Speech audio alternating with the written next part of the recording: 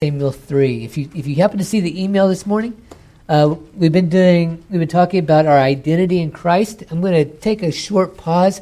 We're going to talk about fathers today in honor of Father's Day, and I'm going to do that from 1 Samuel here, chapter number 3. And while you're getting there, let me just pray. Lord, thank you so much for your word. Thank you that it is not just a history book, that it doesn't just give us a bunch of facts. The facts are important, Lord, and it's completely factual, but it speaks to our hearts and our lives. Lord, your word, it says it pierces to dividing the marrow from the bone, Lord.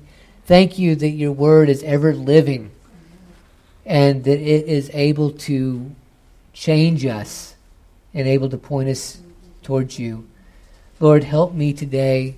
Help me to speak not only your words and the facts, but Lord, let me have your words to speak to everyone's hearts. Thank you for it. In Jesus' name. Amen. We're going to be in 1 Samuel 3. I need to set this up just a little bit, though, before we actually get into the chapter. Samuel, the book of 1 Samuel, comes right at the end of the Judges. Have you heard of the Judges cycle? If you remember with the Judges, what happens is Israel kind of they take a left turn, and they get off following after either people or other gods, and God gives them over to the hands of their enemies, right? And then they go, boy, we've sinned, we've blown it, and God raises up a judge, and the judge will help them out, right? And they go, oh, this is great, praise God, and as soon as the judge dies, they go, God who, right? And they go the other direction. And then they go, oh boy, we've really sinned, we've blown it again, and then they'll repent, and God will raise up another judge, and then the whole cycle just keeps on going over and over and over. And how many judges are there, girls? They can name them, but they don't. So what we find is in 1 Samuel, it's towards the end of that time of the judges. The second to the last judge is a man named Eli. Eli is of the high priestly descent. It looks like that he is a descendant of Aaron's youngest kid. You know, Aaron is the high priest. The high priesthood is supposed to go in his house. Is supposed to go to the third, but somehow or another, and people don't know how, this is Eli is from Aaron's fourth child, named Ithamar, okay? And somehow Eli has gotten into the high priesthood. So it looks like, from all we can tell, he is high priest and judge. Now, Eli is, if you will, a mixed character. It doesn't look like he is all bad, but it doesn't look like he's either all good either. What we find is that he is somewhat tolerant of his two sons. His sons, Hophni and Phinehas, are abhorrent. They are terrible. They are in the lineage of the priesthood, so they are, quote unquote, serving with their father. But what they will do is they would come along and people would come to sacrifice. And what they had to do when they sacrificed is they would burn off the fat for God, or they would bring a boiled offering, and Eli's two sons would come and they would steal that offering before that it was time. In essence, what they were doing was they were stealing from God. Big no-no. Don't do that, please, okay? Don't steal from God. He doesn't like it very much.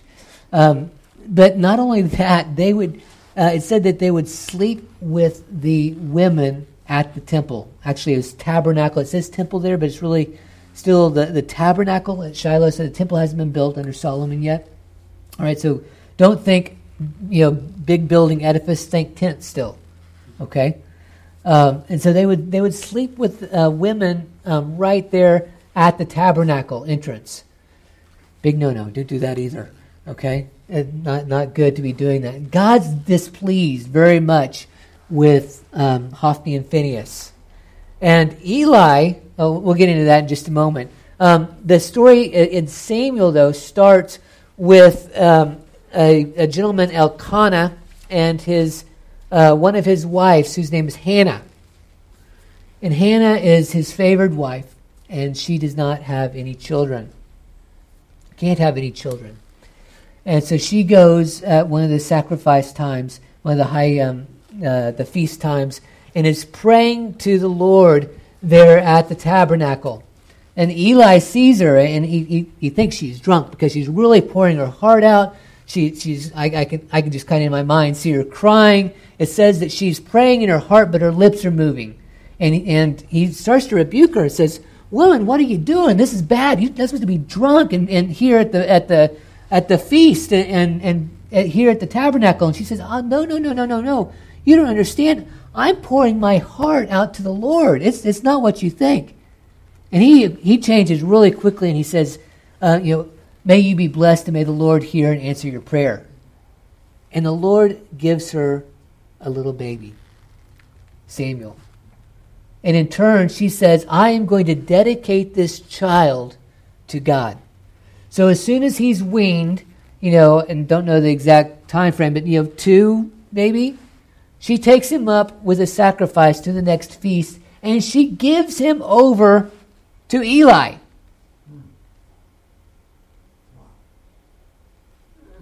I'm sorry. I love my kids. I'm not sure I could do that. I love the Lord. I'm not sure I could say, okay, here, Pastor, here, I want you to have my kid. I'll visit you every once a year. But she does. She said, I'm going to give him over and let him minister to the Lord. So Eli takes little Samuel into his care. And then what you see here is this major contrast in chapter 2, where it talks about, in verse 12 and following, it talks about Eli's sons. And I gave you what it says. It says, the sin of the young men was very great. This is verse 17, talking about Eli's 2 sons, Hophni and Phinehas. The sin of the young men was very great before the Lord, for the men despised the offering of the Lord. But then the very next verse, what you have is, now Samuel was ministering before the Lord as a boy wearing a linen ephod. His mother would make him a robe and bring it to him year to year. So you got this contrast between Eli's 2 worthless kids and Samuel. Hophni and Phinehas, who are terrible. And then you have Samuel. And I believe the Lord does this on purpose. And see, then look at verse 22. Eli rebukes his kids, starting in verse 22. Says, "You shouldn't do these evil things that I hear from all the people." And then it says in verse 25, "If one man sins against another, God will mediate for him. But if a man sins against the Lord, you're robbing God. You're sinning not just against men, but you're sinning against God himself. Who can intercede for him?" It says, "But they would not listen to the voice of their father, for the Lord desired to put them to death." But look at the contrast. "Now the boy Samuel was growing in stature and in favor both with the Lord and with men." You got it. You got it. You recognize there's a New Testament verse. But you see the contrast there? Then a man comes to Eli, a prophet. He's not named. Tells him basically that you are, your sons are a mess, and because of it, the priesthood is going to be taken away. Your sons are going to die on the same day, and it's so. Listen up. All right, that's basically in a real nutshell the rest of chapter 2. And then let's look at chapter 3. Here's the contrast again. All right? See, I was showing you the contrast. Hophni and Phinehas, but Samuel. Hophni and Phinehas, but Samuel. Chapter 3, verse 1. The boy Samuel was ministering to the Lord before Eli.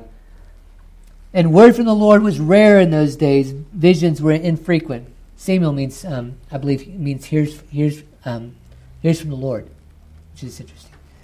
It happened at that time as Eli was lying down in his place. Now his eyesight had begun to grow dim, and he could not see well. The lamp of God had not yet gone out, and Samuel was lying down in the temple of the Lord, where the ark of God was. And the Lord called Samuel, and he said, "Here I am." Then he ran to Eli and said, "Here I am, for you called me." But he said, Eli, "I did not call. Lie down again." So he went and lay down. And the Lord called yet again, "Samuel." So Samuel arose and went to Eli and said to him, "Here I am, for you called me." But he answered, "I didn't call you, my son.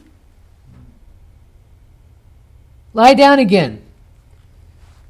So Samuel did not yet know the Lord, nor had the word of the Lord yet been revealed to him.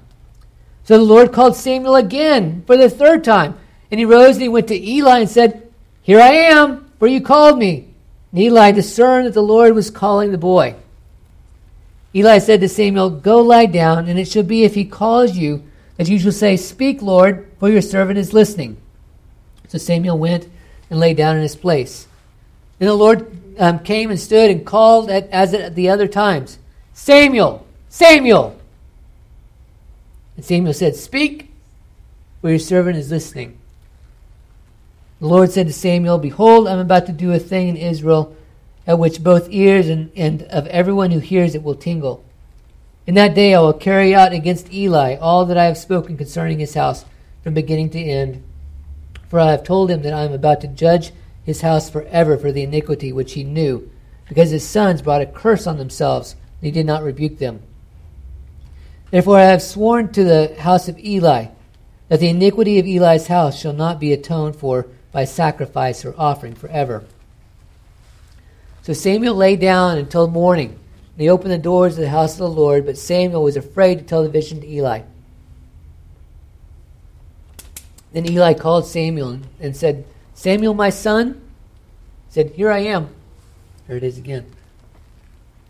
So, what is the word that he spoke to you? Please do not hide it from me. May God do so to you and more also if you hide anything from me of all the words that he spoke to you. So Samuel told him everything and hid nothing from him. And he said, "It is the Lord. Let him do what seems good to him."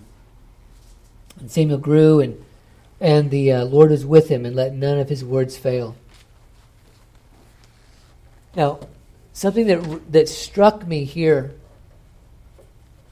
is that God could have answered.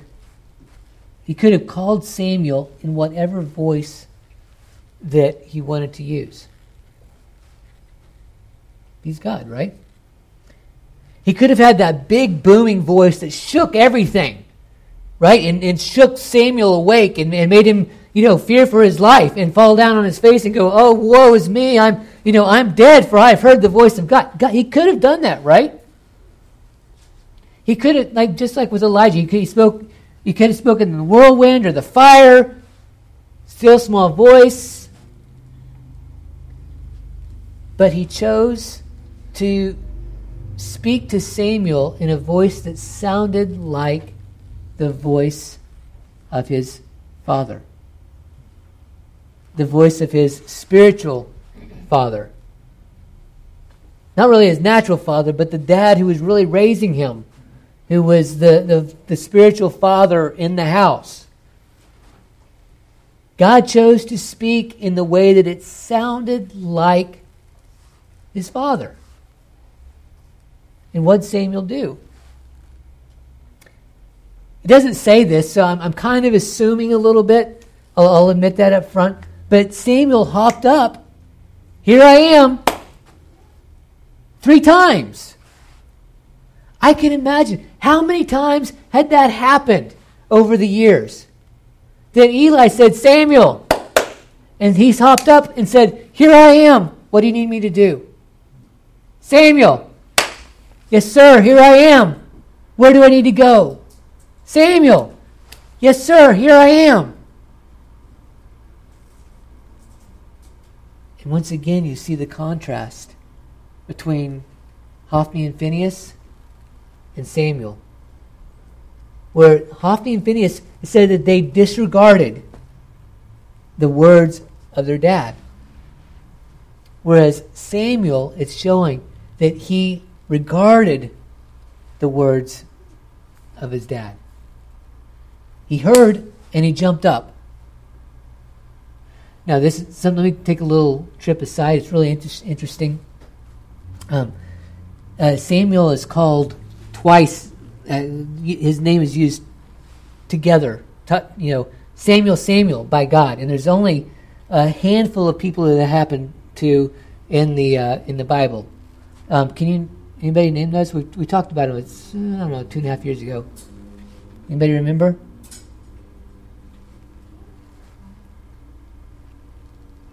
No, it's okay. Some of the one Moses, Moses, right?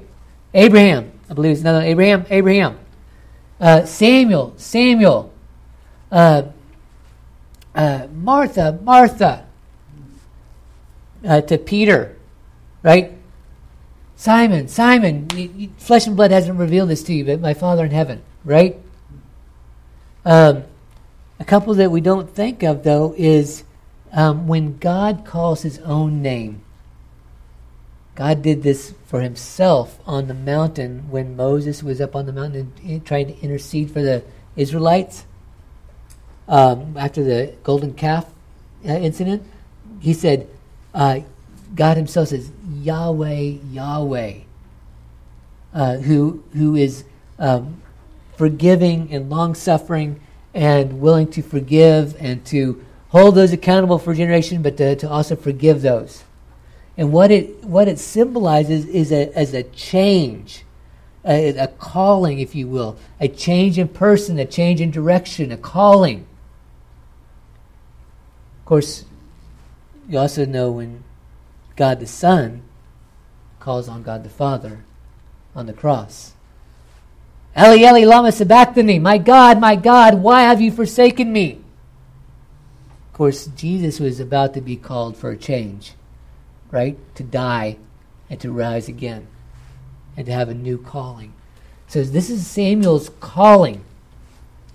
And right before there it said that he didn't know God yet, but all of a sudden now he becomes he's the last of the judges, the first of the prophets, and he's also functioning in the high priestly role. It's very similar to Jesus. He's very much a type of Christ because he is not of high priestly descent. He's not of Aaronic descent. But yet he functions as the high priest. He is this new thing called the prophet. He's ruling Israel. He's functioning as the high priest. He is a prophetic voice. He's the one that anoints Saul and anoints David. Very much a type of Christ here, because it's this new thing that God has done by calling Samuel. You know, as we what we see with Samuel is when we listen and learn to listen to our fathers. I'm going to say fathers because we all have a natural father, right? Mm-hmm. We should also have spiritual dads. When we learn to listen to our fathers, we're actually learning to listen to God. When we learn to listen to our fathers, we're learning to listen to God. Now, let me take this pause to say, some of you had great dads, and praise God for it. I've still got a great dad. I love him. I often call him up on the phone and say, "Hey, Dad, what do you think about this?" Or "Dad, I've got a question for you." Dad, how about those Sooners? We talk football a lot. We talk a lot during college football season. But I was thinking even this morning, my dad and I, we used to go out. We had this. I think we developed a lot of our relationship on the golf course. We'd go out and we'd play golf together. And we've got a great dad. I know some people don't. Eli was a flawed dad. He was a flawed father. Okay? We need to recognize that with Samuel. Samuel was serving a flawed father. The word that Samuel got, can you imagine? You're a kid, and the word that the first word that God speaks to you is go and tell your dad, spiritual dad in this sense, go and tell him he's cursed and everything that he's had he's going to lose. All right? Eli's flawed, but Samuel is serving him. And he learns to listen and to jump when Eli says jump, to serve him, to serve a flawed father. And God uses that to say, here, listen to me.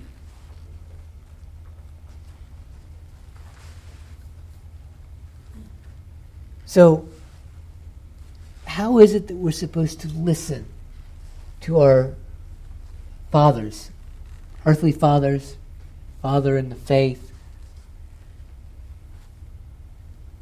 Let me address that a little bit. What do you do if you have a flawed father, very much like Samuel did? Because Samuel served, and he served well, and he served. It looks, everything that we can tell, he was submissive, and he did what was right in the Lord's eyes. The greatest example I can think of is someone who served a flawed father is David under Saul. You don't get much more flawed when your dad takes a spear and throws it at you, right? And then you leave and your dad comes hunting for you. I'm going to kill that guy, right? Anybody had your dad say, I'm going to kill that guy? Right? Probably not. I know somebody who has, but they've been reconciled, right? Twice. David is able to confront Saul and say, "Look, I'm not doing this." He said, "Okay, you're a better man than I am." Then Saul comes after him again.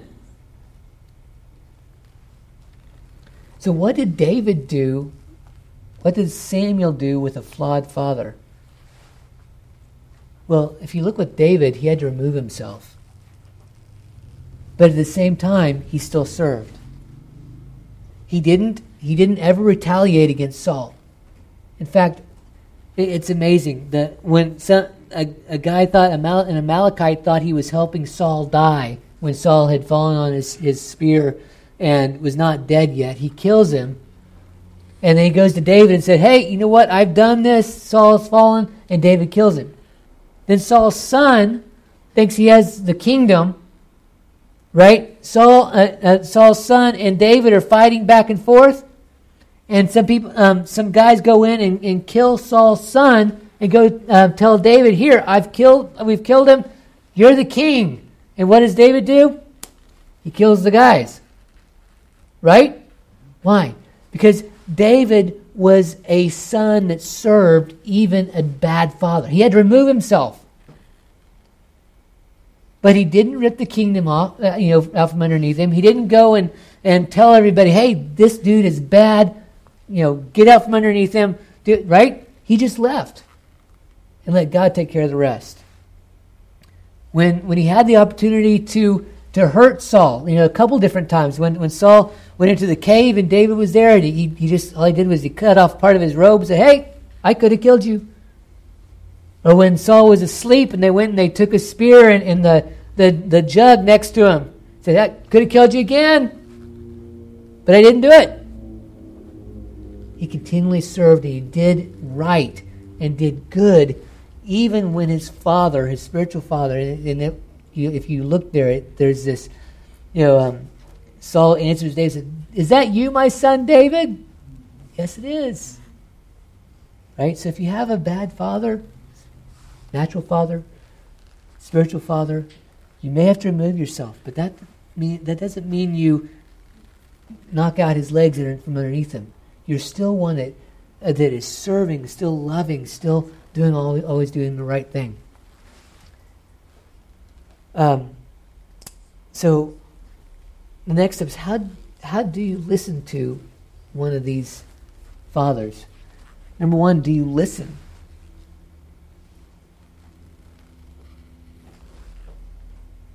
He said Hophni and Phinehas didn't listen. They didn't listen to the voice of the Lord. So when I'm saying do you listen at all?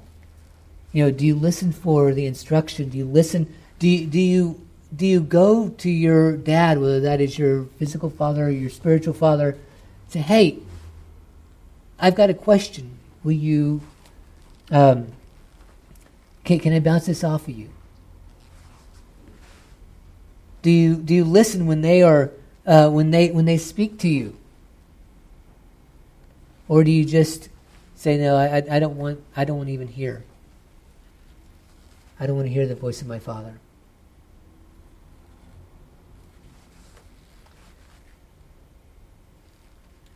Do you take warnings and instruction, or do you disregard them? If you've had kids, you know that a lot of times you give kids warnings. Don't touch the stove, that's hot. If you do this, you're going to have some consequences, and maybe not consequences by us, but you touch the stove, you will get burned, right? Or if you, there's stuff that happens very regularly. I want you to do this, and not necessarily because it's something you've got to do, but if you don't do it this way, things are going to get messed up. Your clothes are going to get messed up, or you're going to mess up something in the house, or you're going to ruin dinner. Okay, do it in this order. Boom, ba boom, ba boom. Right? And if the kids do not take those, then something gets messed up. Right? Sometimes it's the kids. So, that's one thing that parents and dads do. They give the warnings. Here's the boundaries. And a good father wants their kids to, like I said, a good father wants their kids to grow up and to grow up well.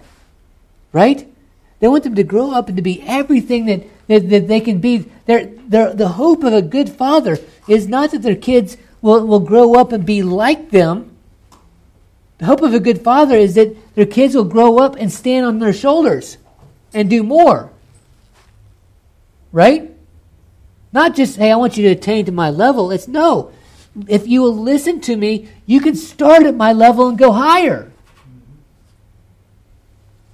And so a good father, the boundaries that they give are going to be, hey, look, I've tried this before. If you get outside of this, things don't work. Are we willing to listen to those good fathers?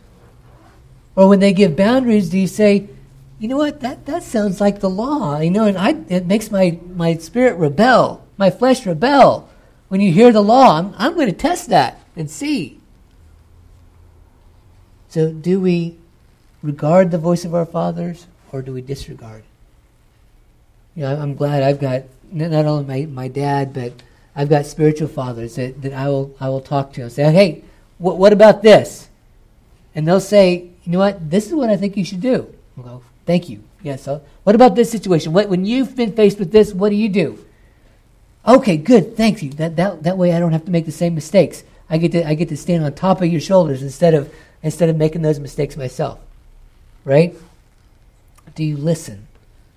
Do you regard those things?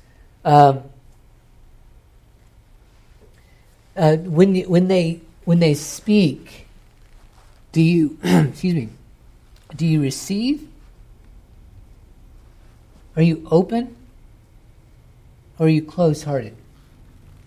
Are you open-hearted or close-hearted? Or let me say it this way: do you listen with a receiving heart, or are you full of criticism? Now, let me just tell you about myself. In school, I was trained to critique sermons. Honestly, that's what we did in class. That's how we did class. Somebody would give a sermon, and the professor would say, "Okay, class, how'd they do? What did they do well? So this is what you did well. You're articulate. You pronounced things well. You made your points well. You did this really well. Okay, class, what did they not do well? Well, you could have done better with this. You did that. All right." We listened to sermons from major national prominent pastors. Okay, what did they do well? Well, they did this. What they do wrong? Well, they missed it here and here. So let me tell you, I can critique a sermon with the best of them.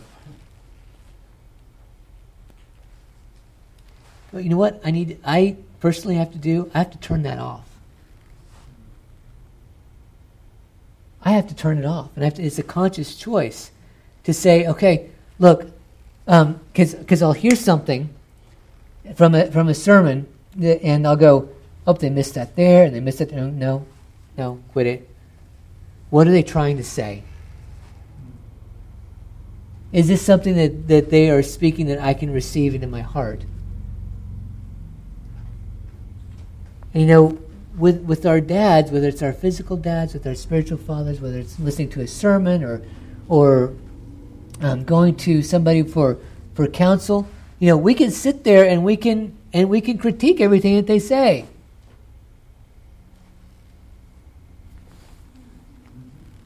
Or we can open up our hearts and say, okay, look, they love me and they want the best for me.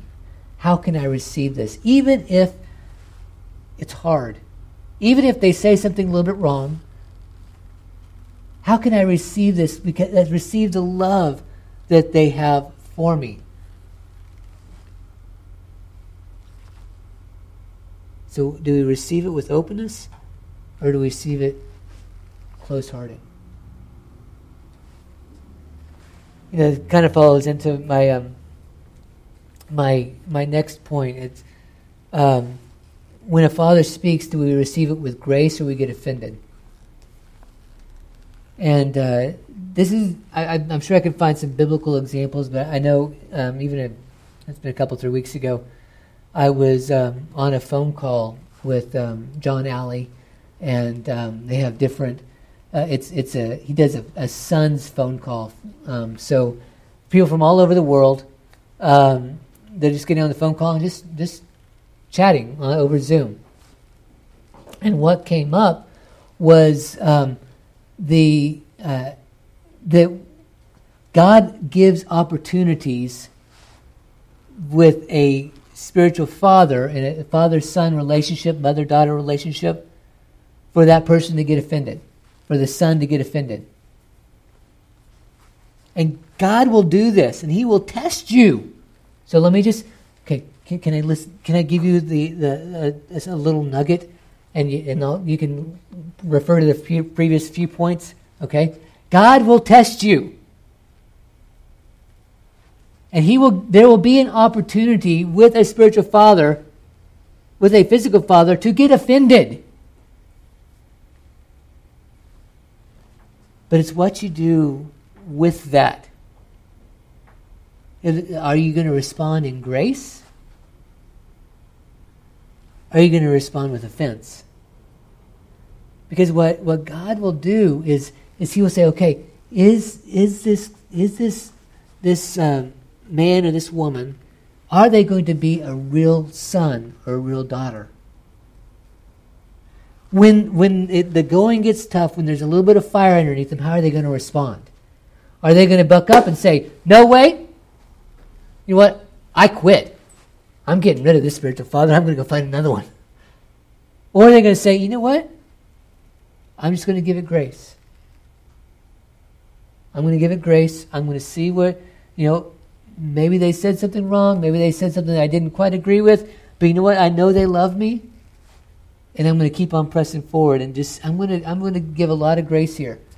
And people were talking about that, and how on this phone call, how they a couple of them had gotten there was something that John Alley had done that they got offended at, and they got really miffed. And one of them, he was like, I never heard this before. Like, yeah, I don't even remember what it was now, but I was upset. But he said, I recognized it, and I realized that it was just the enemy trying to come in and bring an offense.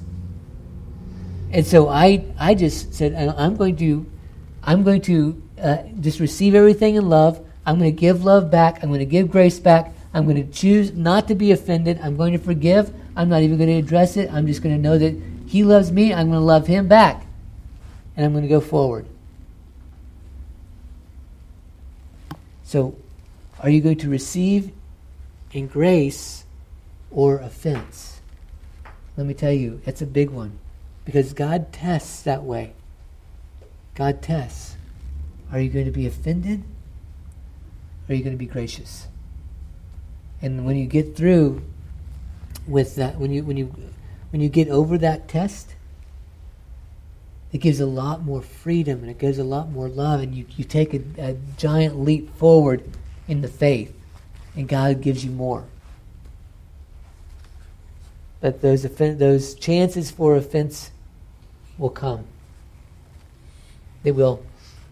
But it's a matter of whether we're going to take those chances and meet them with grace, or we're going to meet them with offense.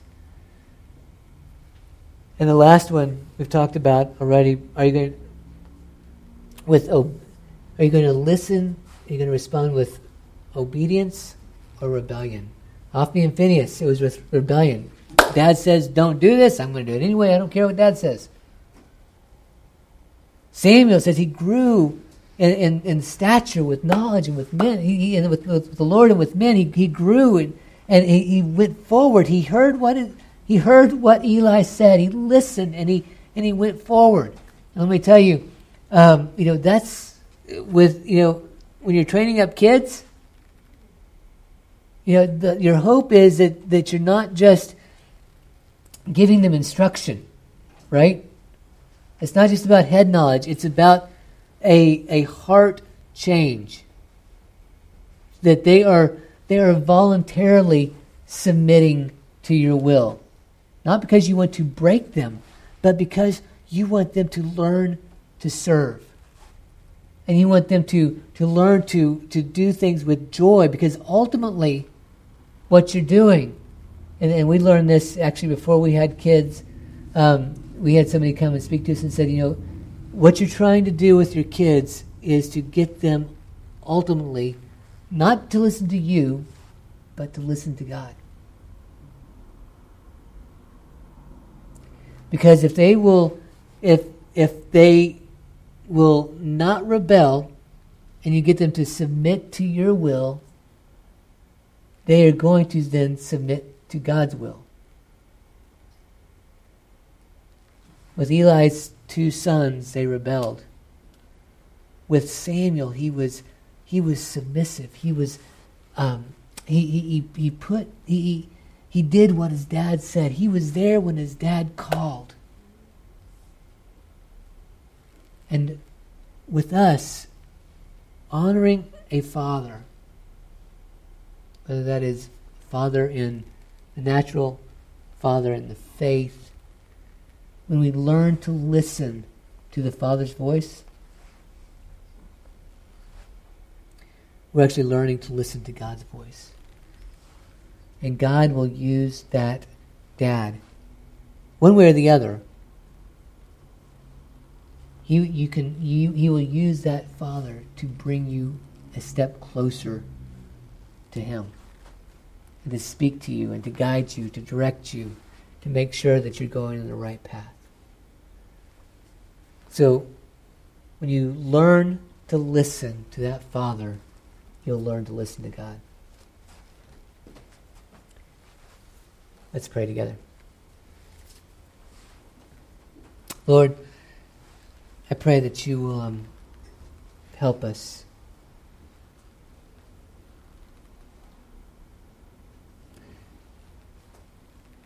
Lord, for those who need a father in the faith, I pray that you'll provide one for them.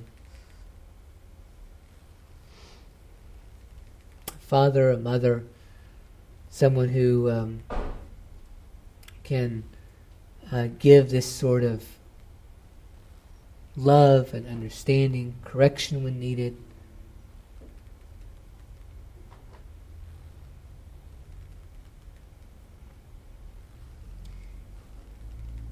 Lord, we honor the fathers today. Lord, I bless every father in here. And Lord, we bless you. We praise you. Lord, I ask that all of us would listen and be able to hear your voice. Hear your voice clearly. Know what it is that you would have us to do. And Lord, I ask that you would help each one of us to respond correctly to your voice.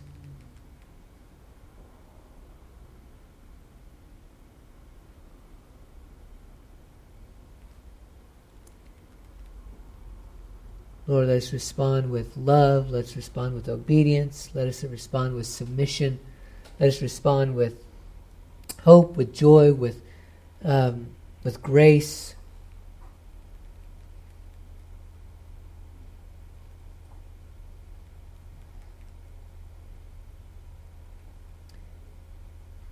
And Lord, I bless each person here this morning, everyone who's online listening. And I ask, Lord, I speak a Father's blessing over every person and every family that is connected here.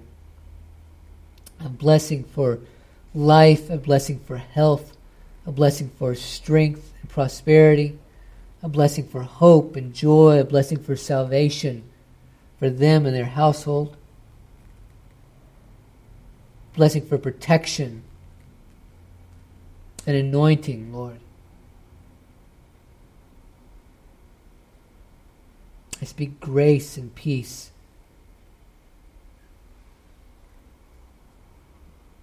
In the name of Jesus. Amen. Amen. God bless you all. Happy Father's Day again to all of the dads. If you're not a dad, if you are of the ladies in the house, love on a dad today. Love on your own dad. If you can't, love on a dad, somebody else's dad. All right, let them know that they're special. God bless you guys. We'll see you on Wednesday night.